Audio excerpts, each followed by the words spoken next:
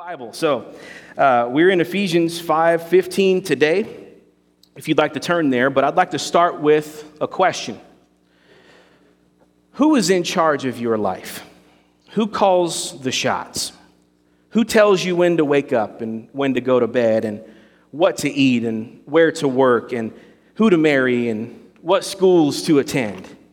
Who decides for you that balance of the pie chart of your life, of work and education and family and entertainment and rest and hobbies? Who makes that pie chart? Who tells you whether to work hard or play hard or some combination therein? Who tells you when to do something dangerous or when to do something safe? Who tells you when to pursue after righteousness or after sin? Is it your friends? Is it some cultural expectation of this society? Is it the government? Is it your parents? Is it some book that you read somewhere? Is it your choice of media personalities or social influencers? Who calls the shots in your life? Who's in charge? I've been watching this TV series on Disney Plus. It's a Marvel show called Loki. Anybody been watching that? Go ahead, out yourself right now. Okay. All right. I don't think it's as good as WandaVision, but I think it's better than Captain Falcon and the Winter Soldier, or whatever that was called. Somewhere in between those two. Okay. Captain Falcon. Is that it? No. Okay. That's a video game character. Falcon Punch. Okay. So, it's too much Super Smash Brothers back in the day.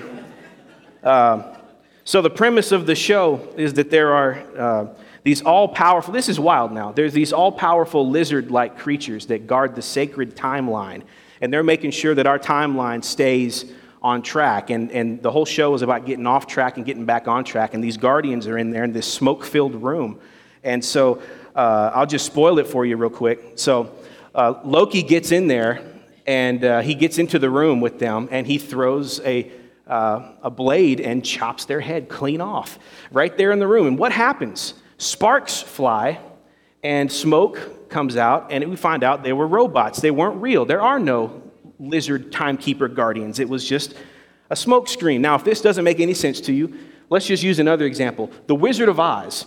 Back when Toto pulled the curtain back, and you realize there was no great and powerful Oz. It was just some guy named Frank behind the curtain pulling levers and, with a microphone. And so the question that you're supposed to have as a follow-up, well, if you're not in charge, then who's really in charge? That's supposed to be kind of the point of the show so far. I think that we are increasingly believing in our culture today that life is something that sort of just happens to us, or it's something that someone somewhere just tells us how to do and live. That it's sort of just brought down to us from someone. Rather than something we actively live out.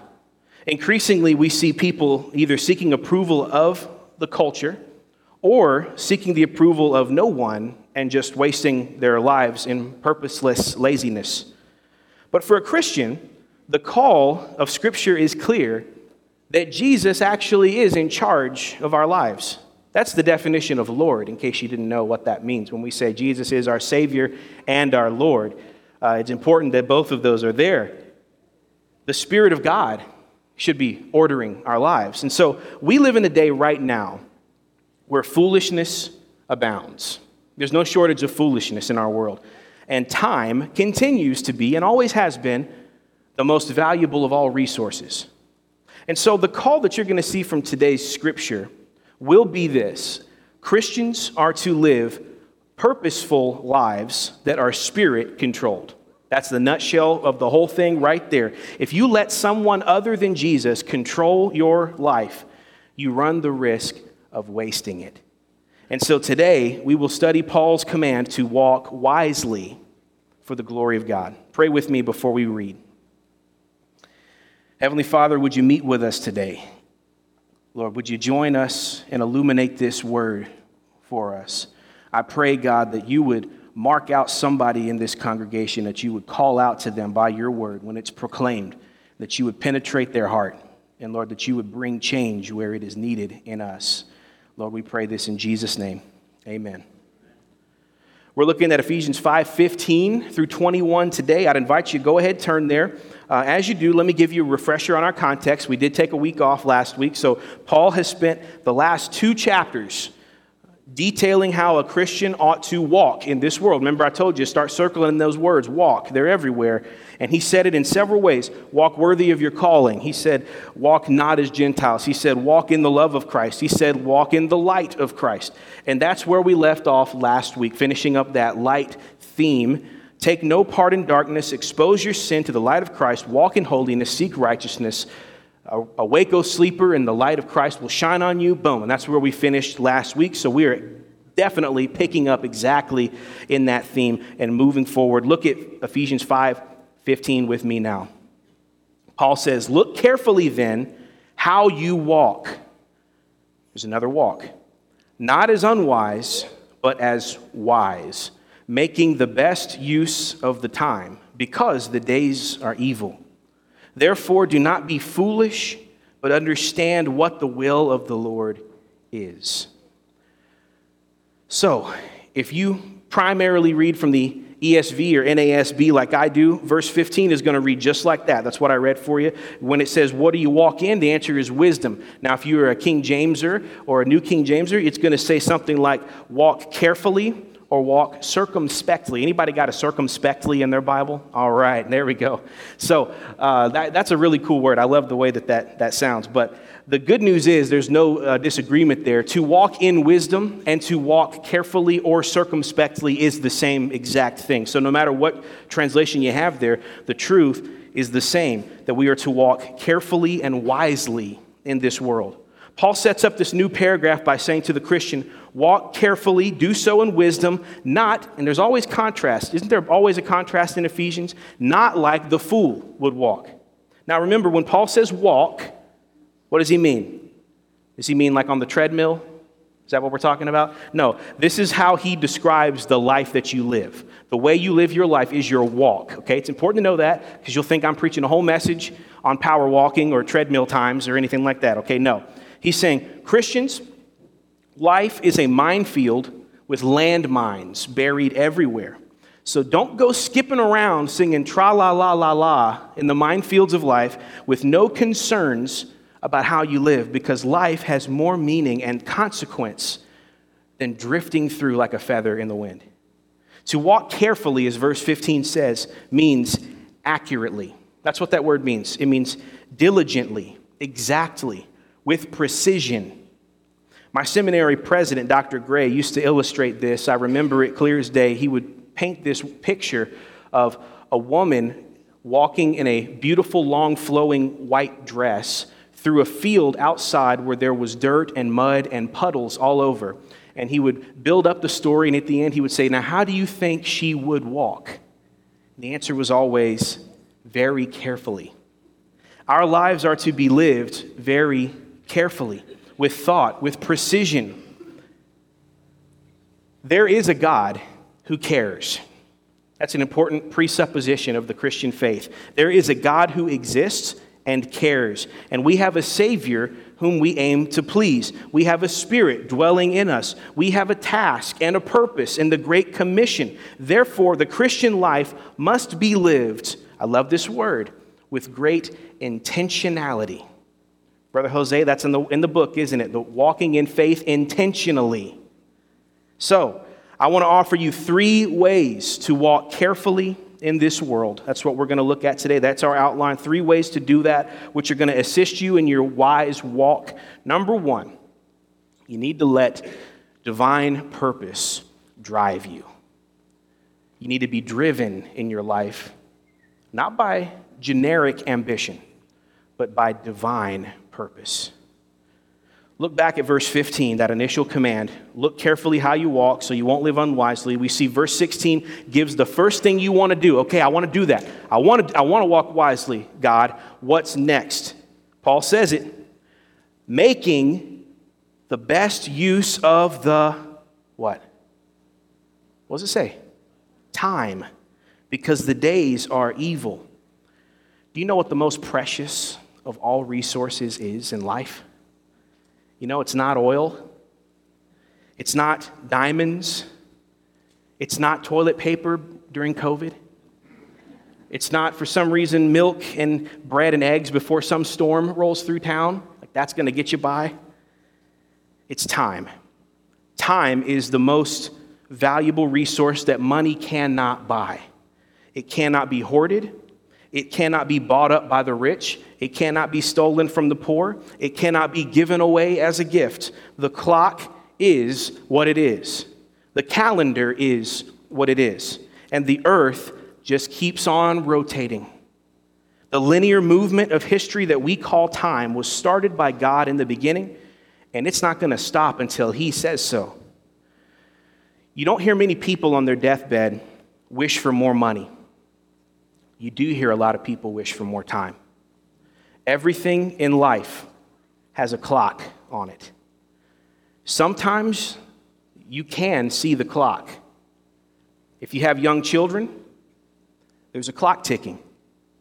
When someday they will grow up, they will leave the nest, and your outsized influence upon their life will be fading away. Your ability to teach them values, your ability to cement the gospel in their heart, how to search for a spouse, how to live and do everything. There is a time limited to about 18 years. And you can watch that clock expire every single day. It goes down and down, tick, tick, tick, tick, tick. The clay is soft when they're young, but when they get older, that Play-Doh gets a little bit harder every day. That's a time clock you watch expire. Our lives are a time clock that you don't know when it's going to expire. Now, sure, there's an average age of, I forget what it is now, 72. It's somewhere in the 70s. But that's just an average. You only get one life. For the record, there's no such thing as reincarnation, just in case you didn't know that. You only get one life. And can you imagine if each of us lived, if you could push a button right now, and all of us had the time clock of our life floating above our head, ticking downward to our moment of death, would you push that button? Would you want to know? Would you want to see it for the others around you? How would you live your life differently if that button could be pushed? What would you change? In life, you get one swing at bat, one chance to live, and then it's eternity. Christian, you get one life to serve Jesus this side of eternity.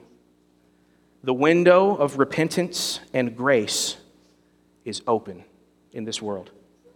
As many as will believe on Jesus may come right now. But once we experience death or Jesus returns, whichever is first, the window is closed.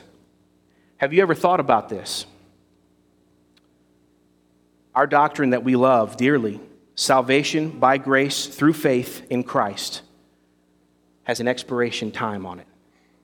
There will come a time when no more new people will be saved. No new salvations will come. There will just be saved and unsaved, heaven and hell, sheep and goats, wheat and tares. Paul says, you want to live wisely? Redeem the time. We live in evil days, Paul says, so make your life count. He doesn't say, waste your time. He doesn't say, just try not to mess things up. He doesn't say, make good use of the time. What does it say? Read it. What does it say? Make the best use of the time. There's a lot of good things that can be done in life, can't there? A lot of good things. Did you know there was a time in my life, in my junior year of college, this is when I was sophomore and junior year of college was when I was dealing with my call to ministry. I was doing a business degree, and I thought, I was on the fence, honestly, at that time. And I thought, okay, there's two directions here. Both of them are okay, all right?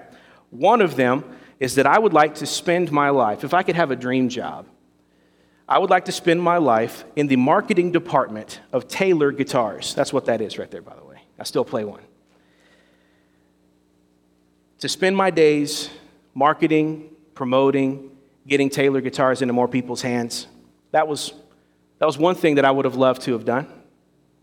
The other option was to do exactly what I'm doing right now.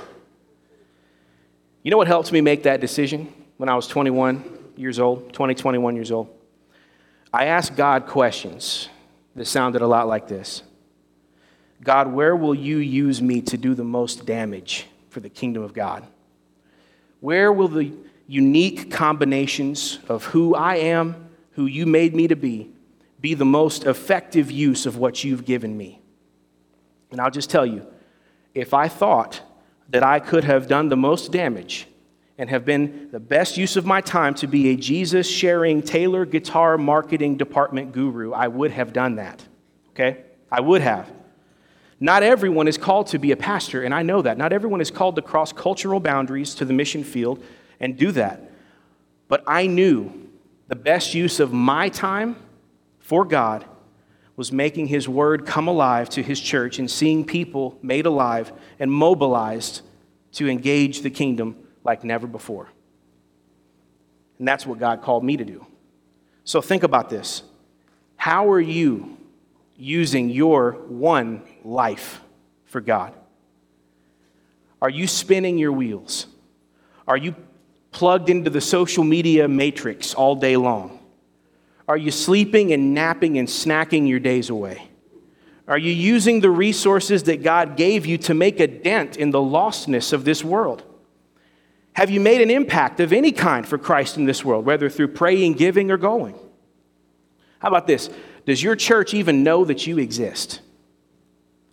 Have you told your kids about Jesus and prepared them for the onslaught that is coming for their faith? Does Satan know your name? Is he bothered by you at all? I think of a classic poem written by C.T. Studd, a missionary to China and Africa, who summed up an outlook on life, and I'm going to read a selection from it in this poem. He said, "Two little lines I heard one day, traveling along life's busy way, bringing conviction to my heart, and from my mind would not depart. Only one life, 'twill soon be past. Only what's done for Christ will last. Only one life, yes, only one. Now let me say, thy will be done. And when at last I hear the call, I know I'll say 'twas worth it all. Only one life, 'twill soon be past. Only what's done for Christ will last. And when I am dying, how happy I'll be if the lamp of my life has been burned out for thee." Who is the fool? The fool is the one who fritters their life away on trivial things when eternity hangs in the balance and billions of souls have been commissioned by Jesus to go and get them. The fool is the one who lets the world call the shots in their life while ignoring the clear marching orders of Jesus. The fool is the one who shames the Christian for having purpose and goals in life and caring about something that's going to outlast them while they waste away their time staring at a screen. Live with urgency, church. Live intentionally and on purpose. Let the divine purpose of God drive you. You know, a lifetime is made up of years, but years are made up of months. And months are made up of weeks, and weeks are made up of days, and days are made up of little moments. And every moment is a decision that you make. Your life is just the collection of the little decisions that you make every day, which accumulate and snowball into a thing we call life. Don't let it just happen to you, Christian. Don't let life just happen to you. Only one life, 'twill soon be past. Only what's done for Christ will last. Live with divine purpose. That's number one. We could go home now, right? We can feel it. You can feel it in the room, can't you? That's number one. If you want to walk carefully and live wisely in the world, you have divine purpose. Number two, you let the Spirit control you. You let the Spirit control you. Now, it's supposed to be said like that. Let the Spirit control you, not anything else. Okay, verse 18, Paul adds another encouragement which develops into this concept of walking wisely in the world. He says, and, so we're building, and do not get drunk with wine, for that is debauchery, but be filled with the Spirit. Now, I hope you see the logical flow from the previous verses. It's not a random statement. Paul just didn't get angry about alcohol for no reason, okay? In his mind, drunkenness was a perfect illustration of wasting your life and squandering your time. When Paul, now I'll get an amen one of these days, all right? This is a Baptist church now, okay. When Paul needed a concrete example of living unwisely, without care, wasting time, he used alcohol. Being under the influence of alcohol was a perfect example because it's the exact opposite of what the Christian life is supposed to picture. Christians are to be sober-minded, right? We're supposed to watch for the roaring lion who's prowling about, that's Satan, seeking to devour you. You don't want to be drunk when the roaring lion comes to your door. Alcohol makes you less sober, less able to fend off temptations in your life. Christians are to speak words of encouragement to one another, to build up, to avoid foolish talk. We talked about this 2 Sundays ago. Foolish talk, filthy talk. Alcohol makes you say things you wish you never said. Some people are silly drunks. Some people are sexual drunks. Some people are angry, mean drunks. But rarely are we more attuned to the will of God when drunk, which is why the Bible routinely cautions the use of alcohol. The negatives have potential to gravely outweigh the positive. Alcohol was a problem in Paul's day. It's a problem in our day. It takes you over. It fills you with this influence. And that's the companion piece, the comparison that Paul was using. In the same effect, here it is. Here's the whole thing. This isn't really a message on alcohol. Here's the turn point, all right? In the same effect that alcohol can have on you, that it's a controlling influence in your life, how much more should we be controlled by the influence of the Holy Spirit? Now, this doesn't mean, I got to say this because people get weird. This doesn't mean that our being filled with the Spirit is to resemble drunkenness, okay? So don't roll around and act goofy and say, I'm full of the Spirit. I'll say, I don't think you are. So the point is that wine controls your behavior negatively, but the Spirit controls your behavior positively. That's the whole thing. That's all it is, all right? In fact, Paul, interestingly enough, commands you to be filled with the Spirit in this verse. You can look at it if you don't believe me. That verse, be filled, you can get your Greek out. Test me. He says, plero, that's the Greek word. It is a present passive imperative verb. That's not very common. You know why? If something is imperative, what does that mean? It's a command. Hey, you, stop it. That's imperative, right? If something is passive, what does that mean? It happens to you, right? It's passive. So Paul is commanding that something happen to you. That's hard to do. See why that's strange? You can't fill yourself up with the Spirit the same way you can fill yourself up with alcohol, and yet Paul commands, be filled. In fact, the Greek says, be being filled. So, it might be interesting for you to know this is a different verb than most all the rest of the book of Acts, when it says that Peter was full of the Holy Spirit and he stood up and he preached to Pentecost. This is not that verb. That's pimplemi. Sounds Italian. Plero has connotations of being filled with the same way. Listen to this. The word we're talking about has the connotations of being filled in the same way that a hand fills a glove. When a hand fills a glove, the glove is full, yes, but it's also controlled by the influence of the hand. Whatever your hand wants to do, the glove does because it's filled with the hand, right? This is what Paul means when he says, be filled with the Spirit. See, we get goofy sometimes. We make being filled with the Spirit this nebulous force. And what on earth does it mean? It means put your hand in the glove and watch it go. That's what it means. You're so full of the Spirit that you do the thing the Spirit wants you to do. You're under the influence of the Holy Spirit. That's what being filled with the Spirit means. How does a person become filled with the Spirit since he commands it? Well, let's look to our metaphor. How does a person become drunk? Y'all aren't supposed to know that one, by the way. You pour alcohol in there, right? You put gas in the car, you put alcohol in there. How does a person become filled with the Spirit? You pour Spirit things in there, right? You put the Spirit in there. This is the value of renewing the mind. If you spend your time putting alcohol into your system, you'll be drunk. That's not a mystery. Why is it a mystery to say if you put wholesome, godly, moral, holy, worshipful, beautiful, Christ-exalting, God-glorifying things into your system, you'll be full of the Spirit? That's how this works. Paul says in Philippians 4:8, love this verse, have it on speed dial. Finally, brothers, whatever is true, whatever is honorable, whatever is just, whatever is pure, whatever is lovely, whatever is commendable, if there is any excellence, anything worthy of praise, think about these things. Don't spend all week pumping junk into your mind and wonder why you don't have the Spirit's influence in your life. We can both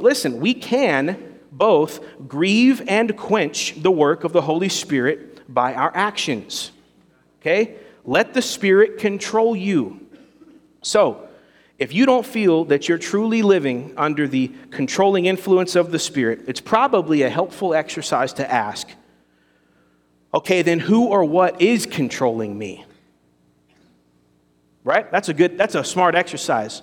If you're not controlled by the Spirit in your life, if you, in an honest moment of clarity, you say, I'm not controlled by the Spirit. Okay, what is controlling you then? Where are you getting the way you live and the things you do and what you think and how you act? Where does that come from? Is it the lizards in the room with the smoke head when they get cut off? What is it? Who is it? Is it the Wizard of Oz behind the curtain? Who's calling the shots in your life if it's not the Spirit of God? That's a really good question to ask.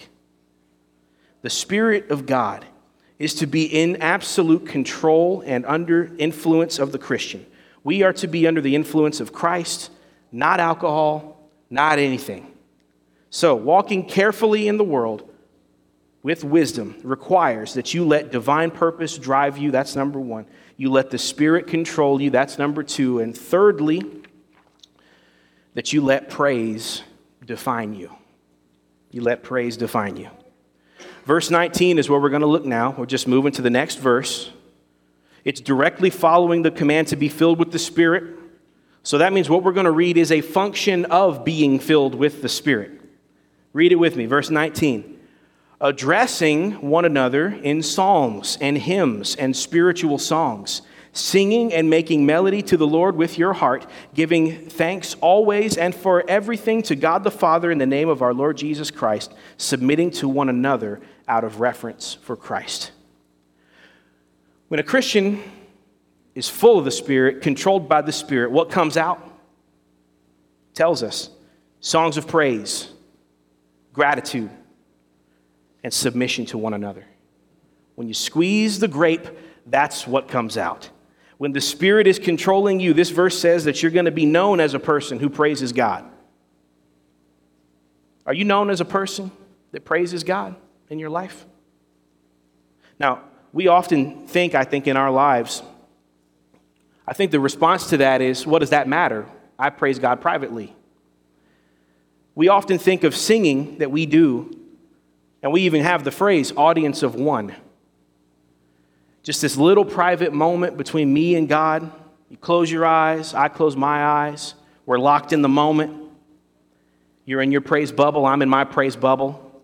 We're all in our little praise bubbles. Just all over the congregation, bubbles everywhere. But is that what this says? It's not. It says, addressing one another. Addressing one another in psalms, hymns, and spiritual songs. What does that mean? Well, it means two things, really. First, it means that out in your life, outside this worship gathering, you and your fellow brothers and sisters in Christ should have speech that is laced with and infused with at least these three things. All right, I'm going to tell you what they are. Psalms. You know what a psalm is? It's the 150 in the middle of your Bible. All right, no tricks there. Don't have to have a degree to know that one. They're great little bite-sized worship nuggets to share. You know, Psalms fit a variety of occasions. You should really get to know those things. By the way, we study them on Wednesday nights. Plug, shameless plug. Hymns at this time, when they were written here, probably are more what we would consider poems today, although they were definitely put to tunes in time. You know, when hymns were originally written, they were like hymns and tunes were circulating apart from one another a lot. That's why a lot of hymns have the same words but two different tunes, because they weren't always written together. They were poems that someone wrote first, and then someone came along and put some music to it later. That was a fun fact. So hymns, as defined here, were composed as teaching tools to memorize theology. That's what a hymn is. It's why there's a distinction today between hymns and praise songs. It's not just time. The difference between a hymn and a praise song is not just one was written in the 1800s and one was written in 2013. That's not the difference. It's the structure of the song, the prose, the way that it's written. Hymns are more like a poem intended to memorize and teach something. Spiritual songs are, it's a generic term for any song created to praise God. So it's just a song of praise that doesn't have to have those goals of teaching and memorizing. It's just a praise song. And those are good. Those are good. We sing both of those. Paul is saying, out in your daily lives, when you're out and about, when you're with your Christian brothers and sisters, share truth with one another. Don't be afraid to do so. Don't be afraid to quote psalms back and forth to one another. Share poems, Christian thoughts and poems. Sing to one another. Maybe y'all are at a coffee shop and you want to bust out. Hey, you got clearance. The Bible says so, okay? It also says you can create new Christian music. That's what a spiritual song is. But it also means that when we sing here as a gathered church, it's a communal exercise. It's not actually a private moment. Let me go off script a little bit. I think one of the reasons why we as in the big church, had a really hard time with this figuring out the COVID thing and valuing being in church together was that we have told people for decades that your relationship with God is between you and God, and you can do that anywhere, and it doesn't matter whether you're online or at home or whether you're with people or not. And look, there's a little nugget of truth in that, all right? But we're supposed to address one another in psalms and hymns and spiritual songs. You got a car for that. You got a prayer closet at home for that. Okay? This has extreme value. And I think we saw this year, some places valued it and some people made it expendable. And that's one reason why some of y'all are here today. Now, if you keep reading, he does mention that worship and singing is to the Lord. Look at verse 19. He says, making melody and singing it to the Lord with your heart. It is true that we do sing to the Lord. He's the final audience. Okay, he is the final, let me say that out loud. He is the final audience of our praise. However, there is something powerful about you seeing each other sing in church. Don't be weird. Don't be a weirdo. But one of these days when you're singing, maybe just pull one of these numbers, right? It's good to see, because I get to see it. We're up here. I get to play my guitar and look out, and I see y'all singing. But if you don't look around every once in a while, again, don't be a weirdo. But just kind of. It's good. It's good to see it, because I get encouraged from it, because I get to see y'all singing, and there's some power in that. You need to know that you're not alone in this world and that there's other people that are down with the cause. They're with you. They believe what you believe. You need to see them singing it. It's kind of like you need to say out loud that you love your wife, right? You can say, hey, I told you on the day I married you, and that should cover it for eternity. No, I need to see it. We need to see that each other can praise God out loud with our mouths, okay? So, I used to be a worship leader. I guess I still am, technically. But, and I know I don't do everything right, and I know that it's one of the hardest jobs in the world. I hope y'all have grace on your worship leaders, because let me just tell you, one of the hardest jobs in the known world, aside from being an astronaut, is blending congregational worship for a multi-generational congregation, okay? That is a challenge, so I hope wherever church you are in or have been a part of or will be a part of, please be kind to that guy, all right? It's tough. But let me just say this. You know what I think is missing from the modern church music scene? This I call the perfect storm. You want to know the perfect storm of not having your church sing during worship? I got it.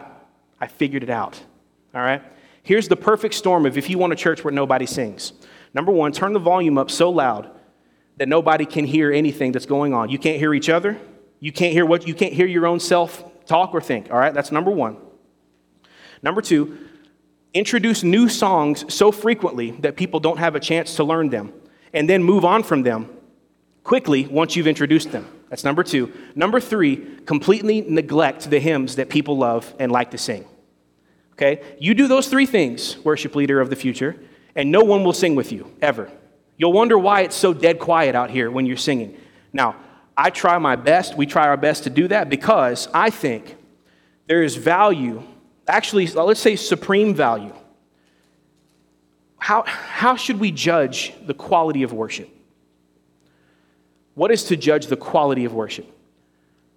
I'll say it's not the talent of the band.